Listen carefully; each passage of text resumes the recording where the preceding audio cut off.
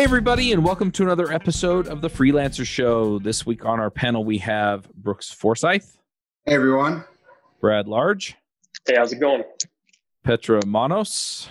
Hey, how are you going? I'm Charles Max Wood from devchat.tv, and this week we have a special guest, Marc Summe. Hey, everybody. Less Accounting provides a reliable, dedicated bookkeeper along with project manager to ensure that your business finances are crystal clear and up to date. How are your profits this month? How much are you making on the services or products sold? How much money is left over for yourself to invest back in your business? What's your debt situation like? Are your products selling? Do you have an emergency fund? Those kinds of questions are the things that Less Accounting software and team can answer anytime within minutes. You'll have a real human categorize your transactions. The software platform provides the ability to auto-import and auto-categorize transactions. You can create proposals and invoices in it, and they have 20 plus reports that you can use to figure out where you're at. So go check them out, lessaccounting.com. Marc, do you want to introduce yourself? Let people know who you are, why you're important and famous and all that good stuff.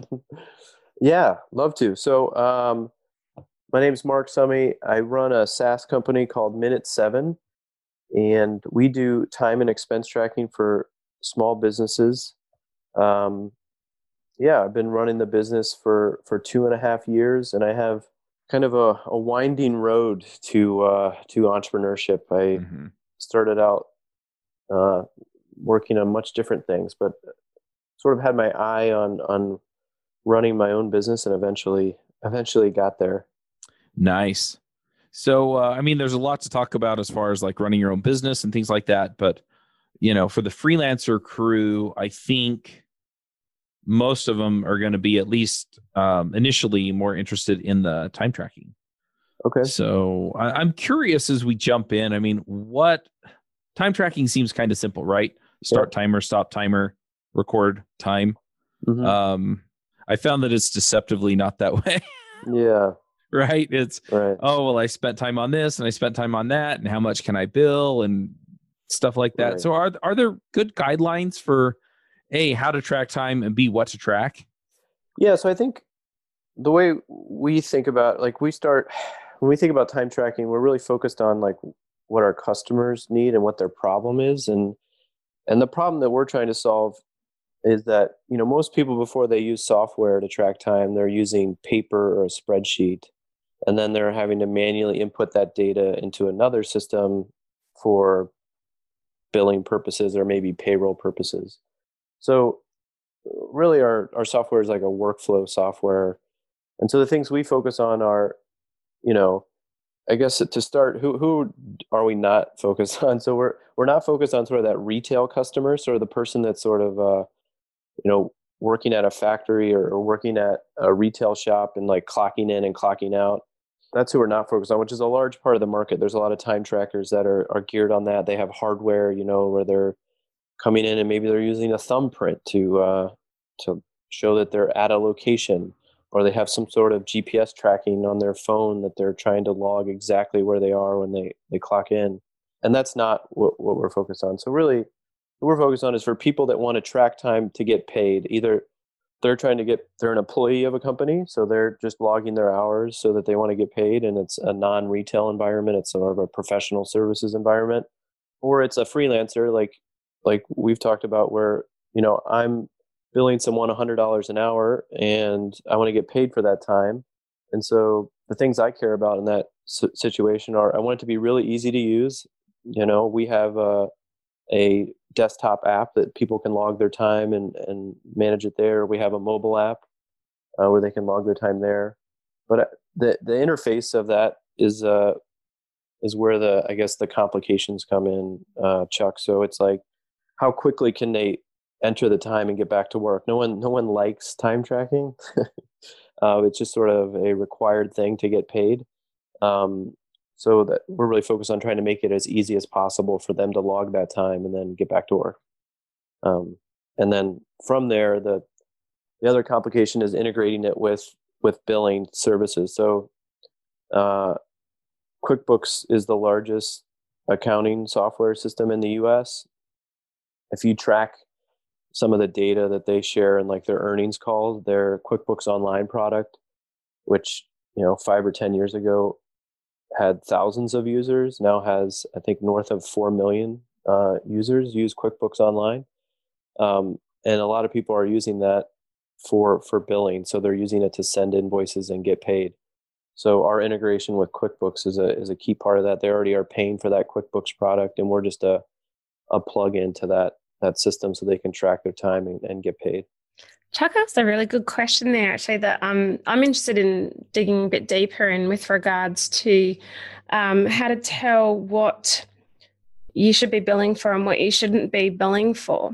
I actually find sometimes that when I'm doing R&D, but it's client specific, I'm trying to solve a specific problem and I'm doing a bit of research around it, or when I'm doing account management type activities where I'm stuck in my email all day, I don't really know how much of that time to bill for. I mean, I know that practically I should be charging for, and I know actually we discuss quite often whether to do hourly billing or not, but some of us are still billing based on time. So, so it is still worth discussing. But how do we even know whether some of our time should be billable or not, or whether it should be considered administrative or R&D and really should be internally absorbed? That's a good question. I'm although freelancers use our product, I'm not a freelancer. I think the way I would think about it, though, I guess in your situation, is sort of like, what kind of agreement do you have with your customer? You want to make sure that your scope of work that you sort of lay out before you engage on the product matches what you're doing. So if you said you're going to bill them an hourly rate to do something, and the task that you're working on is related to that scope of work, then I would imagine it's billable, and you should be tracking that for billing purposes. But I think it is also an important thing to keep track of your non-billable hours. Like, if it's outside the scope of your work, it gives you a sense for like how the margin of what you're doing. Like, if you're doing, like, when you're creating a timesheet in our system, you can mark a task as billable or not billable, and then you can review that when the project is done and get a sense of, was the majority of the time I spent on this project billable or not billable? And if it was not billable, if a lot of time was not billable, you'd probably want to review kind of what you're agreeing to with the client and how you should be getting paid for more of that time, or changing the scope of the work so that you're not spending so much time on non-billable stuff. But again, I'm not a freelancer, so if anyone else has comments on that, it's just sort of my perspective from the product side. I think that gets into like the ethics and a huge gray area there with hourly billing, which is something that, that's one of the reasons that I kind of want to get off of hourly billing. In fact, in the next 2 months, I have a plan to transition the couple hourly clients that I have now off of it, simply for that fact. It's kind of like when you're a developer, if you're doing like data load, right? And the data load takes 15 minutes and you're like, well, I can't really work on something else. I can't get started. Then I don't think that most developers, they're just going to chalk that up to my time was spent doing this and bill it. And maybe there are some people out there that are like super purists and wouldn't. But then if a data load is taking, like, say you have just insanely large data sets, you write a script that's going to upload all those data sets over the course of 3 hours. Are you allowed to bill for that 3 hours? I mean, that to me, that's like a gray area. With R&D and things like that, I think you just kind of have to, you kind of have to build that trusting relationship, I think, up front and be upfront about that. But at the same time, your client's probably not going to care unless their expectation of what they're paying you and the value or the results of what you're delivering are a huge mismatch, right? They're not going to get too upset if they get a bill. They're going to get upset if they get a bill that's bigger than expected and they didn't get the results they were expecting. So that's where, the ethics of it and morality of it, I think, is kind of like that gray area, because, who's to say what's right or wrong in that situation? I think that there are arguments both ways. So I never charge for that R&D personally. Like when I'm doing R&D around a problem, I use my client's problem as more of a template for my own exploration. And then I'm doing analytics reporting and Google Ads. So it depends on obviously what your topic is. But if I have an idea for a new way to analyze and interpret and report data in a way that's going to be really useful for a client, and I do so because a client has a particular problem, I'm coming from it with the perspective that later I'll be able to use that with other clients. So I don't build the client for that time, but what I will do is if I have done it for a particular client, once I've worked out how to do it, then I will kind of write down a procedure as to how to do it. And then if we do it again for that client, then I'll build them then. But I'll show them the report that I created for them and I'll say, hey, I was experimenting with this and this is the findings that we had. So I will still share the findings with the client, but I don't personally build that time out to them if I know it's R&D. Just because I'm detracting time away from time that would have been spent on activities that we'd already agreed upon. That's funny because you both have kind of spoken up in favor of kind of eating the R&D time. And every time that I had taken a client that had some portion of what I was doing that I didn't know how to do, I just told them up front that, hey, look, these are the things I don't know how to do or that I haven't done before or, that has some risk. And then I just limit the risk. And so essentially I would say, look, I'm going to have to spend some time figuring out how to do this, this, and this. And I will bill you up to 5 hours while I figure it out. And if it takes me longer than that, then it's my fault. And I deal with it that way. But also in the case where you have like a fixed cost for clients, where you just bid a project, right? And you do the project-based bidding, which we talked about an episode or two ago. On those, I still tracked my time. And that way, because what I like to do is I liked to get the same kinds of projects over and over again so that I knew what I was doing and knew what it would cost. And that gave me a really good idea of the next time I was bidding on a project like that. It was, okay, it turned out that my target was making $200 an hour and I only made $150. So I know that I need to expand, my time horizon and also account for, okay, I know how to do these couple of things now that I didn't know how to do last time and try and make an educated adjustment on the time frame. So either way, the time tracking does make sense. But yeah, I always build for the R&D time because I think I only had a couple of instances where it took me longer than that 5 hour chunk. And I limited it to the things that I told them specifically I was going to have to figure out. I couldn't agree more if it's agreed scope. So in the example that I was talking about, it was scope that I had invented myself. More of but as an idea when I came across a client problem. But if it's agreed scope, I do exactly what you're doing, Chuck. See, that's kind of why I like working on a framework. Like Salesforce platform is great because, it's a platform. It does certain things. So once I learn how to build reports, I can do that. And then other people will find value in there. So, by understanding how long it takes me to do something the first time, that's great. I track my time on how long it takes me to do things. But one of the reasons that, I just strive to find the value for that person and then charge accordingly. Or if it's something like reports, if there are several reports that they want a package of, then I can say, okay, I'll give you this many reports and it's going to be $1,000. They don't care that it takes me 2 hours to create 10 reports for them. They're just happy that it's done and they get their reports the next day and they get to use those reports for the next 5 years. And, it helps their sales process. So I think it's interesting. And, Chuck, to your point, that's every single software developer. If you're doing any kind of custom code, your job is R&D. Your job is figuring to a certain extent some of that stuff out. So there are always little pieces like that. And, but yeah, I think that's part of the reason that I kind of got sold early on. I'm trying to get away from hourly billing and for straight up, you want my opinion and you want to try to fit stuff into a certain hour time frame, sure. I've been letting people contact me, pay up front for that kind of time. But, as I said, I'm trying to get completely away from that just because, it just kind of feels weird to have to pick and choose which pieces of consulting or coaching or training or, how I'm going to charge that.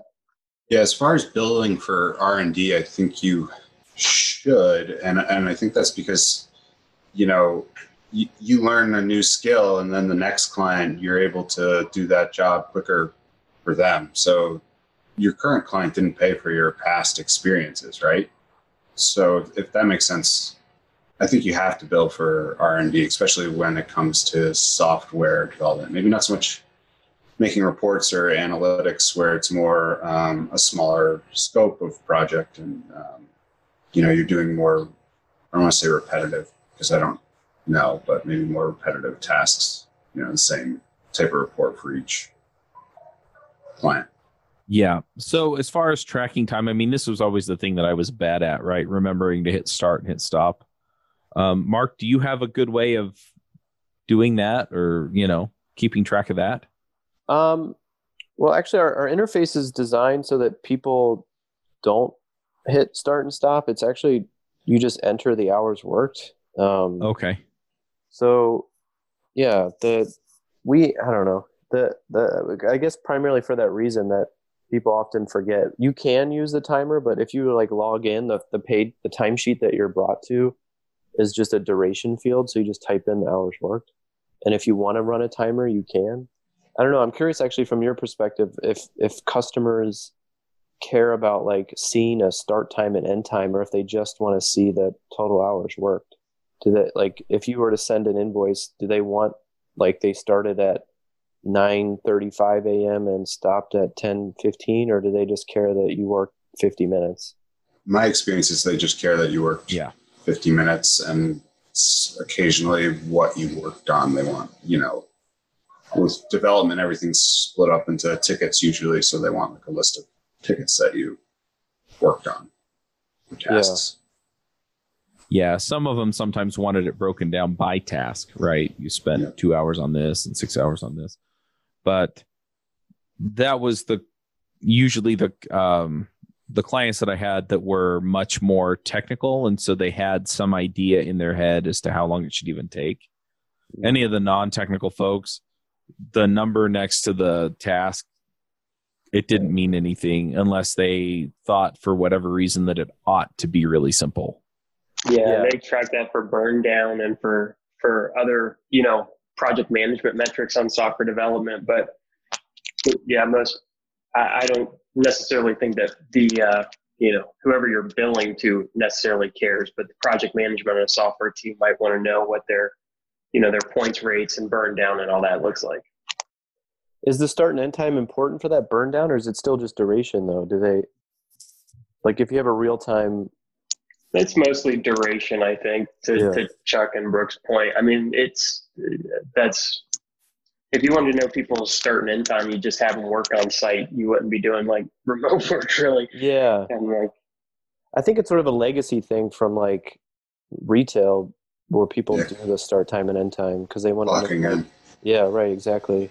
I feel the opposite not that I never share my timesheets with clients. So the actual start time and end time doesn't matter from the client's perspective. Very, very rarely. It would only be if I was subcontracting for some reason, which I don't do much anymore. However, I find that using the start stop button is really helpful because I'm working on multiple clients concurrently. And at one time, I might be working with 30 different accounts.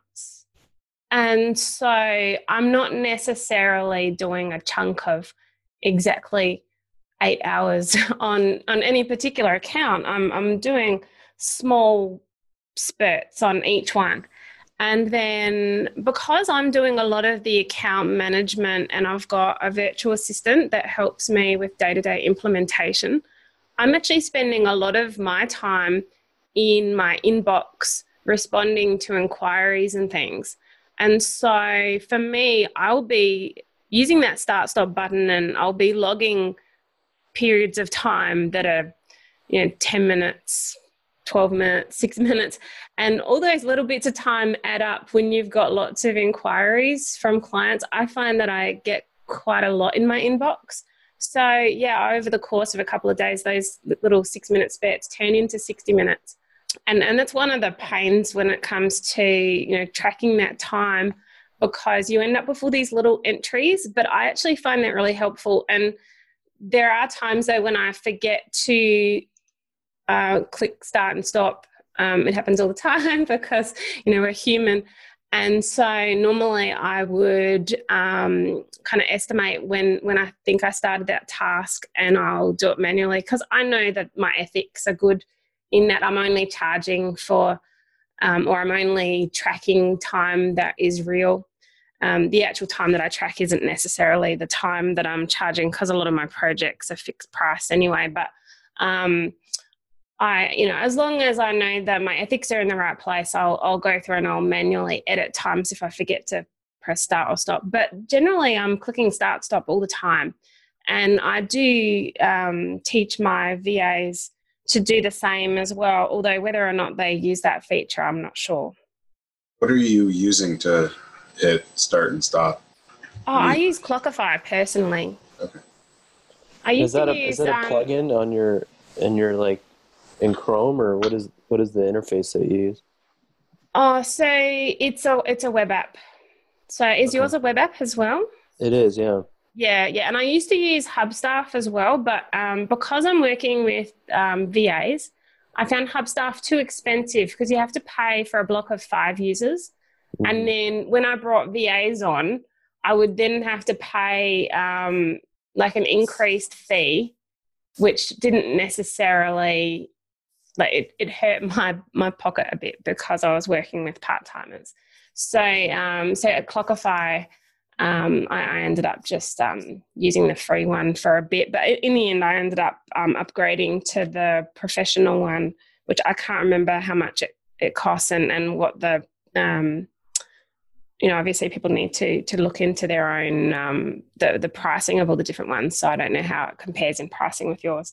But I ended up upgrading it because I wanted my admin VA to be able to edit other people's timesheets. There were some of my VAs that would forget to put their timesheet in, and I'd be using a VA for just a short-term project for something, and then they'd forget to put it in, and it would be really annoying. I'd be having to import from Upwork, and it would just be a pain. So, yeah, so we end up upgrading it. Got it. Are you stuck at home climbing the walls when you should be hanging out with the community at the latest conference to get canceled? Are you wondering where to hear your JavaScript heroes like Amy Knight and Douglas Crockford and Chris Heilman? After the cancellations, I decided to put on a JavaScript conference for you, online. I invited my favorite folks from around the web and got them to come speak at an online event just for you. Go to jsremoteconf.com and check out our speakers and schedule. The conference is on May 14th and 15th. The call for proposals is open until March 31st.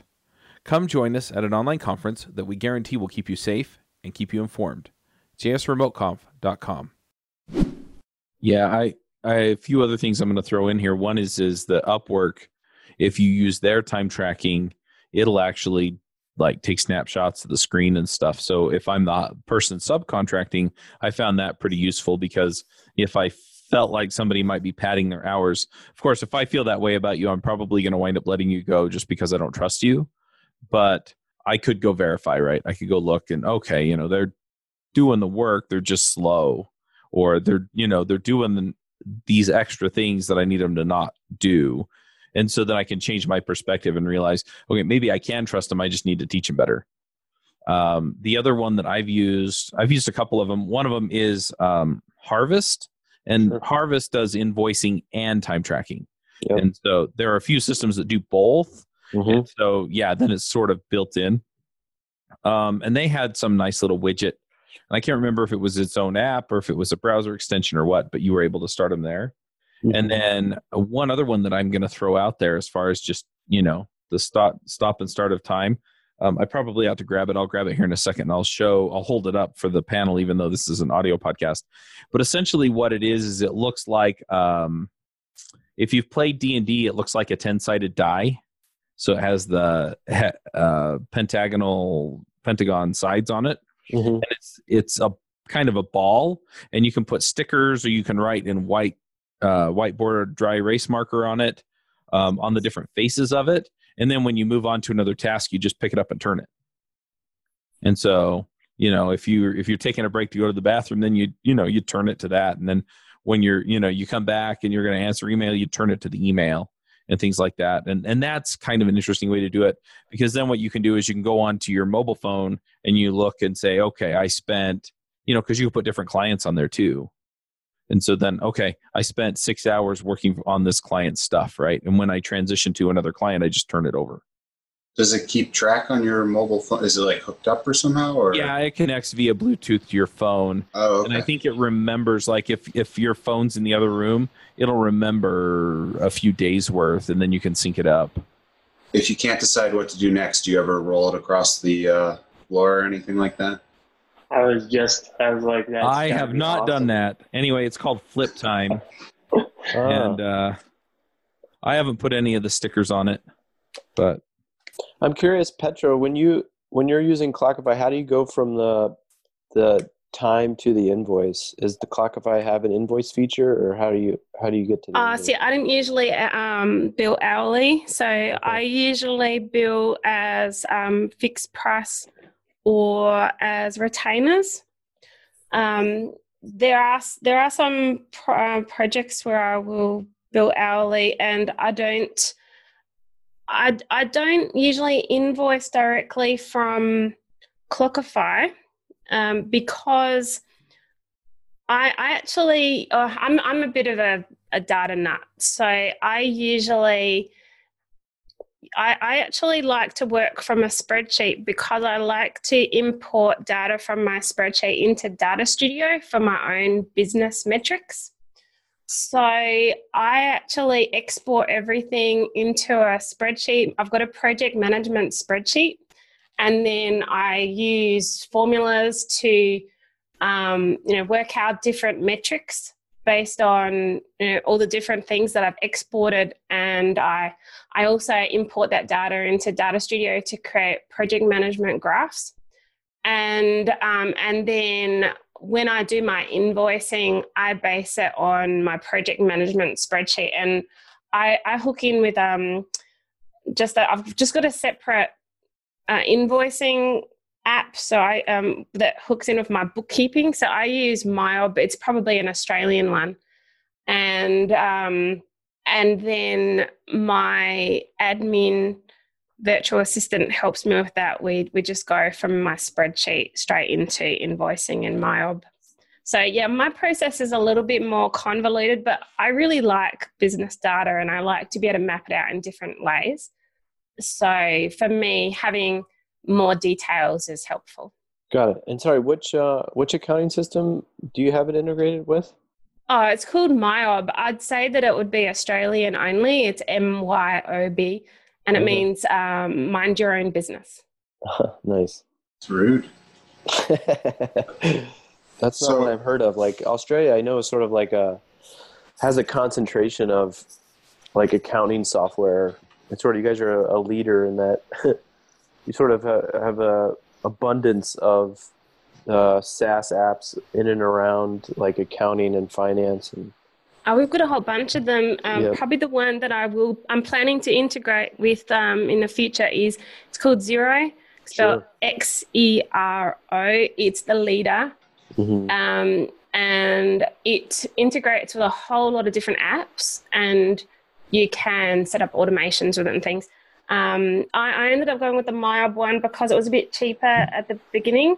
So I ended up just setting up with that one, but apparently Xero has the ability to import MyOb data, and there's other accounting software here. There's one called Recon as well, which is quite popular. I actually use that one for personal bookkeeping rather than business, because I started tracking personal expenses lately. it's much cheaper than the others, but for business, I don't want to try a new software other than maybe moving over to Xero. Yeah. But I don't know how many you've got over in the US. I'm sure there's others here, but those are the three that I know of. They're probably the bigger ones. Yeah, I think from a global perspective, Xero is like the second largest accounting system for small businesses. And if you look at like a map, it's kind of interesting. So at least for people like me who care about this stuff, I think I threw out a stat of like, if you look at, and I'm going to use round numbers, but like small businesses that use accounting system in the US, it's like QuickBooks absolutely dominates. It's like 4 million plus accounts, and Xero has been trying to penetrate without much success. They have like a few 100,000. And then the opposite is true outside the US. So Xero is absolutely dominant in like New Zealand, Australia, and QuickBooks has had no success getting in there. And then Europe is kind of up for grabs a little bit. It's much more fragmented, where there's no, I mean, Sage is there, but Sage has like a legacy desktop product and has moved to the cloud, but is sort of slowly moving there, not as quickly as QuickBooks. You know, QuickBooks had a legacy desktop product and has really ramped up their cloud product. So both Xero and QuickBooks are sort of, so I think they're trying to get into each other's markets, but also kind of trying to grab the European market. The small business market is up for grabs a little bit. So are you looking to integrate with other, right now it's just QuickBooks, right? Yeah, I mean, I think in terms of our roadmap, like we definitely have Xero as the next accounting system we would integrate with, just from a size perspective.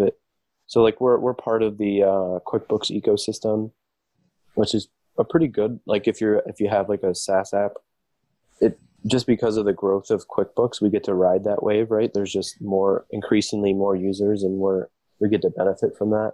And I think if we were to look at the globe and be like, hey, what's the next largest accounting system? Xero would be the next. So that's something we're hoping to have an integration with this year. I didn't even realize that Xero wasn't local. I didn't realize it had gone international. But Xero, I'm just looking it up. Xero was founded in Wellington, and I actually thought that they had a development team here in Adelaide for a while too, I believe. So I was thinking it was just like an Australian thing, but obviously they're a lot bigger than that than I realized. I'm not really up with all the accounting software. Yeah, I wouldn't expect anyone to really care about this stuff unless you're trying to sell or integrate with these people. But yeah, Xero is a big success story out of that area. I mean, it's publicly traded and it's been a huge success. So I kind of want to talk about SaaS for a minute, but before we get there, one other thing I just want to throw in is I think, and we got into a little bit of this with the R&D discussion, but a few other things I just want to make sure people are aware of. So when I have billed hourly, when I'm billing for my time, a lot of times people don't bill for phone calls. They don't bill for emails. They don't bill for meetings. They don't bill for a lot of these things. And that's time worked on that project. So unless it's specifically understood that you shouldn't be billing for that, make sure that you're putting that on your timesheet. I've actually had clients get upset with me. It's like, you billed me 4 hours for meetings. And I was like, yeah, because I was working on your project. And, and so then we'd have to have a conversation. And usually the conversation ended with, all right, well, we'll make sure that the meetings are straight to the point and, and we're not wasting so much time. It's your time, right? That's what you're getting paid for, whether you're doing it project-based or time-based. And so I want to make sure that people understand that that's something you can and should be billing for. Yeah, that's something that I've built into my my process. Is I actually, on the calls that I would bill hourly, people will send me the situation or issue that they're running into. And then, I'll review it just shortly before the call. And so I kind of bake that into the rate of the call, because that's just a way for us to spend time on the call, working on that kind of stuff. But people will often email me other issues and things like that after, which if it's quick, then, you gotta, as a freelancer, there are some times where you're like, okay, this person's paying me X amount of dollars. I can answer this question or whatever. But then it starts getting into this gray area of, at what point do you cut that person off and draw a hard line? And it becomes an issue because that person then, comes to expect that. So, to get away from that, I'm just going, more the retainer route at that point and trying to get away from those. That way, with a retainer, you'll be able to have that type of access, and it's very structured. And that's something that I got from, at that last podcast we're on with Mike Vulcan, I think, we kind of briefly chatted about that. And that was something that, just instantly clicked the minute we had that brief exchange. But, all that gray area time where it's just a mismatch of expectation between you and a client. And, it leads to like kind of weird resentment sometimes, or like some kind of mismatch of expectation that just kind of boils over at a certain point for you or them. So it just made a lot of sense, I think, to kind of cut that out. So I'm looking forward to seeing how that goes. Yeah, the retainer idea is interesting because most of the time, at least when I've done retainers, I basically said, look, you get so many hours per month, use it or lose it, right?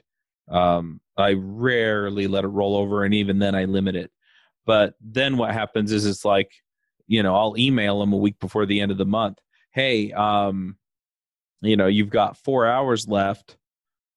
Is there something you want me to work on? Or do you want to spend the time on a call and I can help you with some other technology strategy or things like that?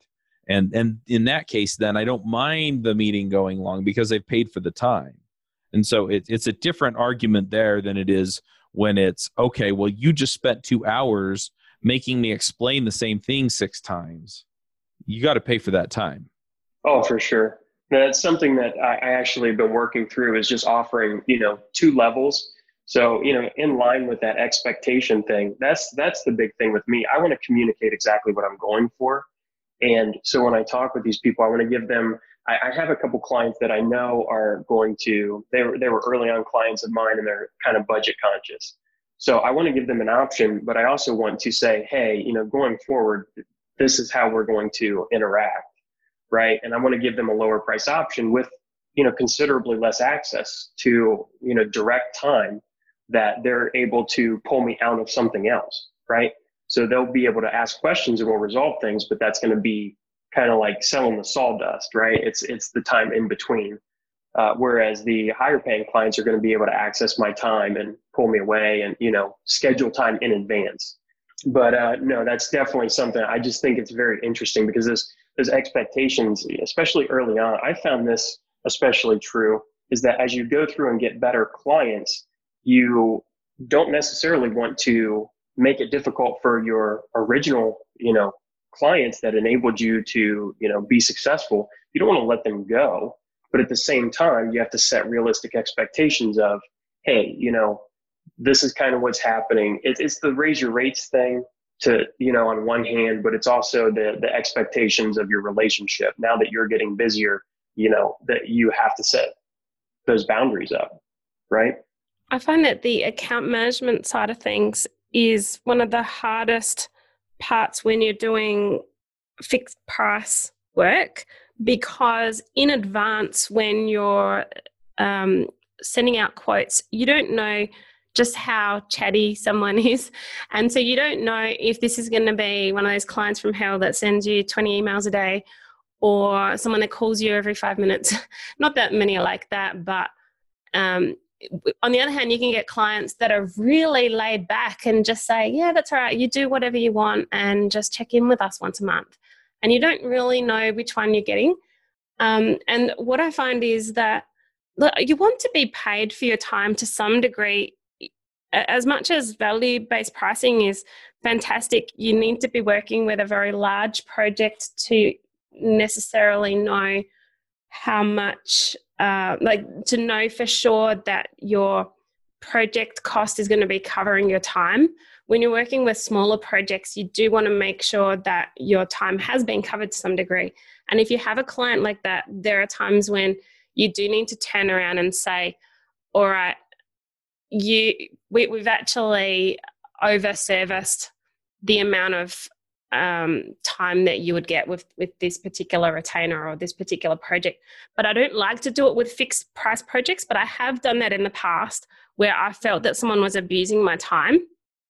And the way I've got around it is, so I'm thinking of one recently where they were on a retainer, but when it comes to a digital marketing retainer, it didn't include a fixed number of hours. It was more of a general scope, like we'll manage your Google ads for you and this is how much it costs per month.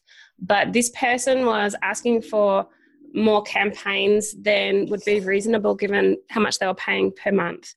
And in the end, I turned around and I said, look, we've already over-serviced you based on what we feel is reasonable. If we were to go ahead with your request, then I personally would be taking a risk. I'd be taking a loss.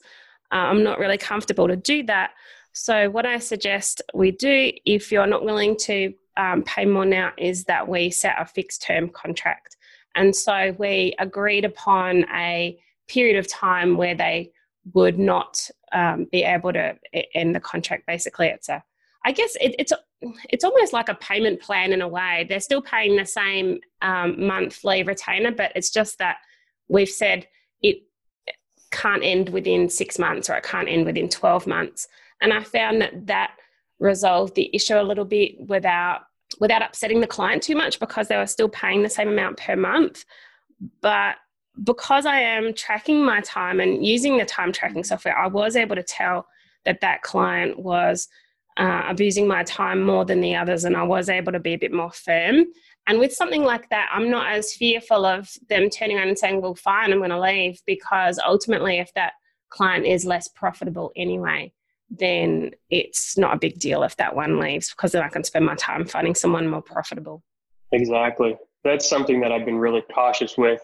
It's part of the reason that I'm still doing this side hustle for moonlighting is because, if a client comes up like that, I want the ability to say, no, thanks.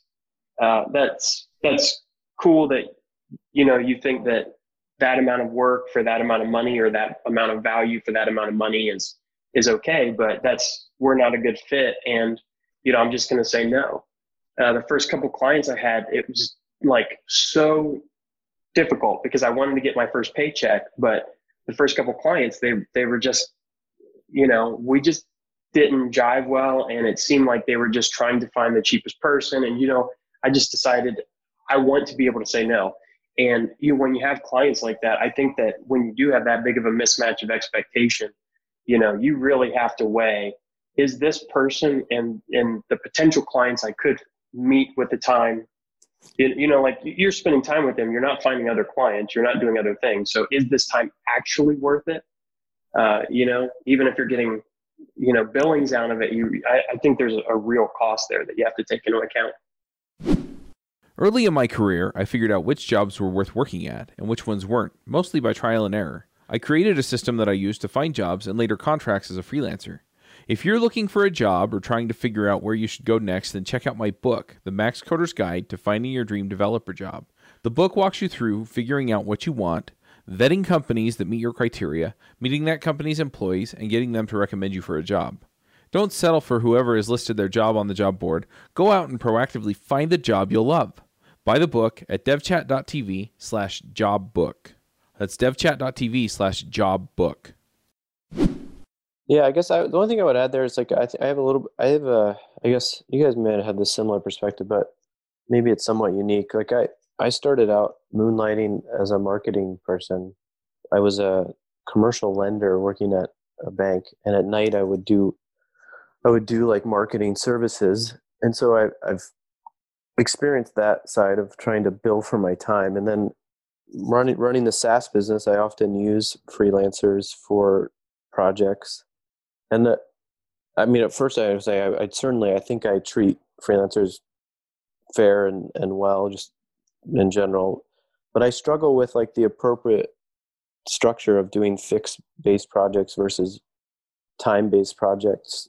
And I think part of it is because the challenge of like the retainer example that you gave, where let's say I have 20 hours, like Well, it's for software development, for example. If I have a large project, that's usually a project, and we go through an estimate on time and then agree on the project overall.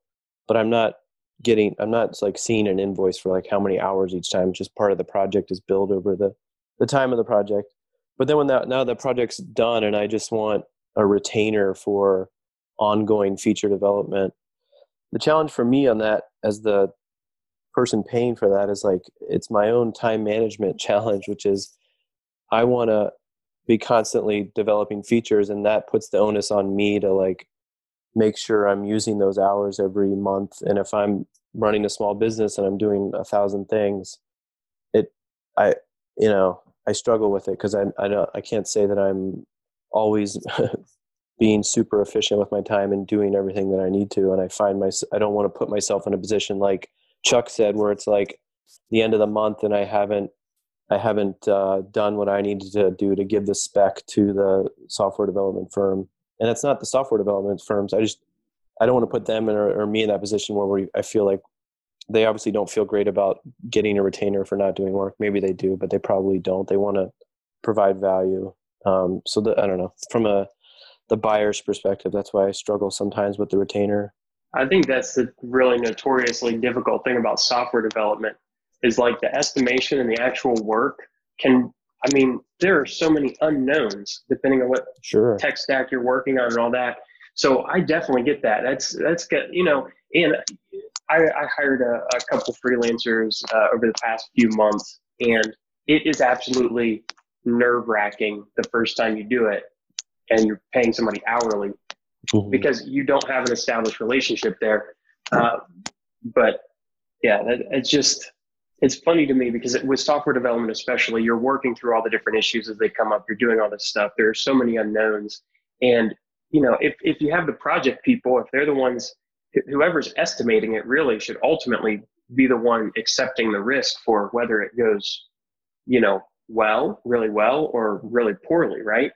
So if you as a software developer are estimating the project and you go way under, and especially in a competitive bid situation, you go way under, then, you end up charging them an extra 30 to 50%. They're going to be like, well, you initially said that it was only going to be so many hours. And you're like, well, I had no idea you guys had all this spaghetti code under the hood and all that, there's just so many precarious situations you can get into there when you're estimating. So I think whoever's doing the estimating should ultimately, be willing to accept the responsibility of that. But that puts a lot of pressure and risk on that person, right? So if it's you as a professional developer, then I think that, we talked about padding estimates on this show and padding the hours and trying to make sure that if it does go over, because you kind of know it's going to go over, that's a really difficult thing. So who's going to take the fall for that? Who's going to, just have to eat those hours? Because at some point, somebody's going to have to give on that. Yeah, that makes sense. Wow. We took up our whole time talking about time tracking. It's more fun than you think. Well, it gets complicated because people are involved, right? If it was just me, it'd be easy. But then somebody else has to give me money for it, and it gets, So, anyway, anything else that we should bring up related to time tracking? Maybe we'll have you back on, Mark, to talk about building a SaaS around a problem like this. Yeah. Happy to talk about it. No, I think we dove into a lot of good topics. I think billing is another, like you're usually tracking time for billing. I'd love to get your guys' perspective on like things you've learned in like invoicing, like if there's payment types that you found that really like, or payment structures in terms of like, maybe you guys have delved in that to another podcast, but ultimately people are tracking time to get paid. And I'm kind of curious how freelancers think about that side of things too. I think one thing that I've thought about as it relates to time tracking is like, how do we get in the flow of that more? Like if ultimately people are tracking time to get paid, why shouldn't they get paid in minute 7? And how do we enable that and make that super easy? Because I think there's a lot of time tracking software that integrate with other payment products and they can get paid. But if you could deeply integrate that into a time tracking app where the experience of like moving from timesheet to getting paid is so easy that you could create a lot of value for freelancers and professional services, because I think that's a little kludgy still. When people try to take that time and get paid, it often goes into other systems and gets a little more complicated than maybe it needs to be if it was tightly integrated with the timesheet. Personally, I would not use an invoice feature that's integrated with my timesheet, because that would create a higher administrative burden on my bookkeeping. For me, having the invoices tied in with my bookkeeping means that then if someone pays the invoice, it automatically matches with my bank feeds. And there's basically a button on my bookkeeping software that says match or allocate match in the bookkeeping software. So it automatically says this invoice is that transaction, and it makes it a lot easier when you're dealing with multiple invoices. So for me, if I actually invoiced from the timesheet software, then that would be a manual process of trying to say which client the invoice was for or which invoice number. And I think that would add a lot more time to my bookkeeping process. And bookkeeping sucks. It's not like someone really wants to be doing that task. So for me, having that side of things get taken care of more easily is a higher priority for me than having it integrated with my timesheet. Yeah, I would actually argue, Petra, that those aren't mutually exclusive. Like, you could have payments integrated with your timesheet and still integrate with your bookkeeping software, such that you wouldn't need to have one or the other.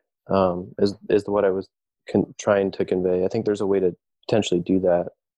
But I hear what you're saying in terms of like time tracking separate from, or you wanted to go with bookkeeping and invoicing be separate, but there may be a way to design it such that you could still have that really easy to use timesheet, but you could also, I don't know how you're getting paid in a separate system.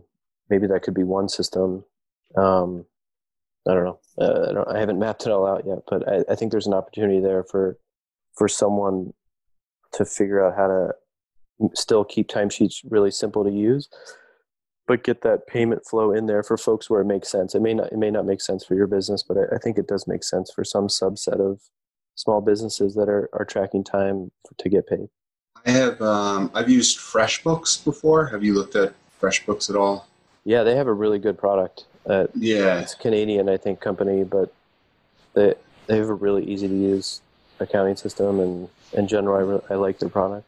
Yeah, I've invoiced from them before, and actually kept time, but also kept time in another system for some reason. But I've used FreshBooks, and that was pretty easy to make an invoice, real quick. Yeah, I haven't looked at them in a while. I should look at that again. It's a good product. Yeah, I use them to invoice my sponsors. Though I am tempted to move it over to QuickBooks. I've used that in the past for invoicing, so it's just figuring out which way I want to go.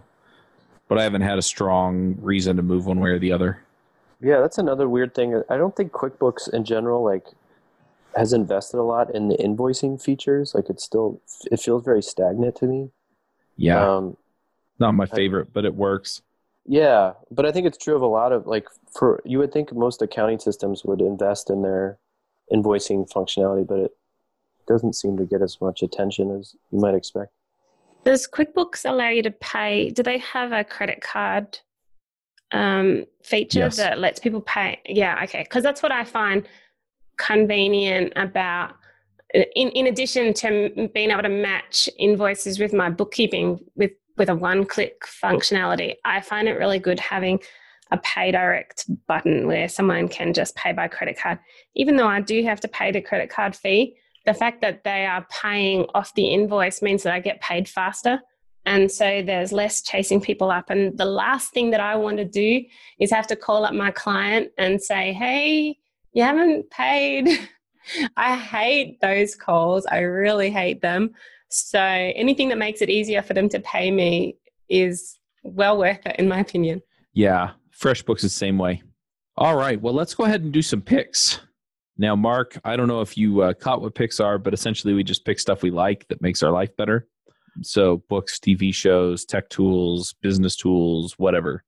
Brooks, why don't you start us off with picks? Yeah, I'll pick, I picked this on Ventures in Angular, but I'll pick forestry.io. I had some trouble with setting up a new theme, and Frank at Forestry really helped me out. Did fix it for me and showed me how to fix it in the future, which was great. Yeah, we use Forestry at DevChat. I think I mentioned that on the other show too. But yeah, good stuff. Way to go, Frank. Brad, what are your picks? Yeah, so I have a couple low tech ones. I've actually been super, super crazy excited about the new James Bond movie coming out shortly. So I'm a huge James Bond fan. So I'd recommend Ian Fleming's James Bond books. The books are just amazing. They're really quick reads. I can go through one, if I go on vacation, I'll take them to the beach and I'll get through a book. But they're great reads, great action-packed books, and they just take your mind off stuff. And then the other pick is, just take a break. I don't know if it's seasonal affective or I've just been burned out lately or whatever it is, but been just, burning the candle at both ends, and it finally caught up with me and I had to take a break and just chill out. But, especially with the season changes and all that, just make sure you're taking a break, checking in with yourself and taking care of yourself. Nice. I wish I could do that. Sorry. Petra, what are your picks? It's always crazy. I know. So I've got a 3-year-old daughter and a 6-year-old son, and one of the ways that I've been hanging out with them recently is I subscribe to Disney Plus. Now, I'm not sure if that's in the US as well or if that's just here. It's here. That's yeah, okay. So I subscribe to Disney Plus, and we've just been going through Disney movies, and I'm finding it so much fun because the old ones, especially we watched Lady and the Tramp last weekend, and just seeing the culture difference between the 1950s compared to today, it's so fun. But it's movies that I grew up with, and we've been really enjoying it. We also watched, so we've watched a whole bunch of Goofy and Donald Duck and Lady and the Tramp and Sleepy Beauty. But we also watched Honey, I Shrunk the Kids, and I must admit, I just had such a laugh because I haven't seen that in ages. And some of these movies, they're just old classics that when you see them, they make you smile. So I really enjoyed that, actually. Nice. Yeah. I'll throw out some picks as well. So you mentioned Disney Plus. I wasn't going to pick this, but a classic favorite of ours, and my kids range from 14 all the way down to 4. And so, different stuff that they're liking on there. But one show that my wife and I got way into on Disney Channel when we were first married, before our kids were really old enough to watch it, is Kim Possible. And so I'm going to pick that. It's a terrific show. I'm also going to pick really quickly on Audible. I found I don't remember how I ran across this. I think they were trying to push it out or something, but anyway, they had the Chronicles of Narnia, all 7 books in one audio for one credit. And so I picked it up. And the first book is read by Kenneth Branagh. The 7th book is read by Sir Patrick Stewart. All of the books are read by a different actor. And so far, the narration has been awesome. And I've really been enjoying it. Now, the entire series is as long as the audio for one book by Brandon Sanderson. But, so I figure, it's kind of the same. But I've really, really enjoyed those. So if that's a book series that you've enjoyed, I've actually read it to my kids. Yeah, go check that out on Audible. I usually put books and I put the Amazon link in, but this is specifically the audio, and I'm really, really loving it. And then the last thing that I'm going to pick is I am playing with doing some remote conferences again. I haven't done these in a few years But people started talking about coronavirus or COVID-19, and then they started talking about how they didn't actually want to go and physically have to not shake hands with other people. And then a bunch of people who had gone to the remote conferences in the past were like, can we have some? So I'm putting some together. So if you go to devchat.tv/conferences, I should have the conferences up. I will have calls for proposals. In the past, I've done it both ways. I've let people submit talks, and I've just invited people. I think I'm going to open it up and let people submit talks. So if you're interested in speaking, you can go and submit. And then the tickets, what I think I'm going to do is the first 50 tickets will be $10. The next 50 tickets will be $15, and then $20. And then everybody else, it'll be $25. So if you want to get in early, that's where you check it out. You can also follow me on Twitter, and I'll tweet about them when I get them launched. So anyway, the first one's probably going to be JavaScript sometime in May. So there's your time frame. And yeah, I may as well plug what I'm working on, right? Mark, what are your picks?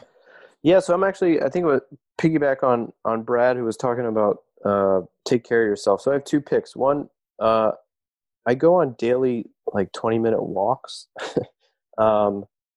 And I live in Chicago and the Chicago suburbs. And some of that seasonal stuff that he mentioned, I think, affects me as well. So I really, like, my schedule is usually like get it. I have 3 young children, but I get into the office, I work the morning, and then I'll eat some lunch, and then after lunch I go for a 20-minute walk.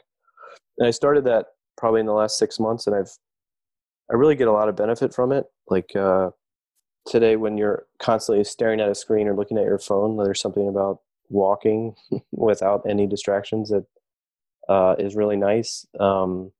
For people that I guess are feeling that way this time of year here in the northern United States or northern hemispheres, I think walking is an old thing, but it sort of feels new to me again because I haven't done that in a while, just going on walks. So I would encourage people to do that. And the second thing I'm going to pick is it sort of has the narrative is like the suburbs are boring, but I moved to the suburbs recently and I'm really liking it. So my tips or picks for a suburb are find a suburb that has a lot of things and it's tied to my walking, but find a lot of things that you can walk to. So I live in a suburb where we can walk to the library. My kids can walk to school. I can walk to restaurants. We can walk to the train. My wife and I only have one car between us. I very rarely drive. So I think some of the things, the benefits that people associate with city living, like the ability to walk to a bunch of places, you can achieve with the suburbs, but also get some of the benefits of more space when you have young kids. And so, yeah, don't write off the suburbs if you feel like you're leery of the suburbs. There are some that have some nice things, and you can achieve some of your city benefits living in the suburbs. Nice. I have a brother that lives up there in the Chicago area. So, yeah. All right. Well, one last thing. If people want to find you online, Mark, where do they best do that? You can email me at mark@minute7.com. My Twitter handle is just @MarkSumme. Either one of those. I'd be happy to chat about all things time tracking or entrepreneurial or SaaS related stuff. All right, good deal. Well, we'll go ahead and wrap this one up. Thank you for coming and talking to us. Yeah, nice to meet you all. Hope you have a great day, and thanks for having me on. Yep. Max out, everybody. Bandwidth for this segment is provided by CacheFly, the world's fastest CDN. Deliver your content fast with CacheFly. Visit CACHEFLY.com to learn more.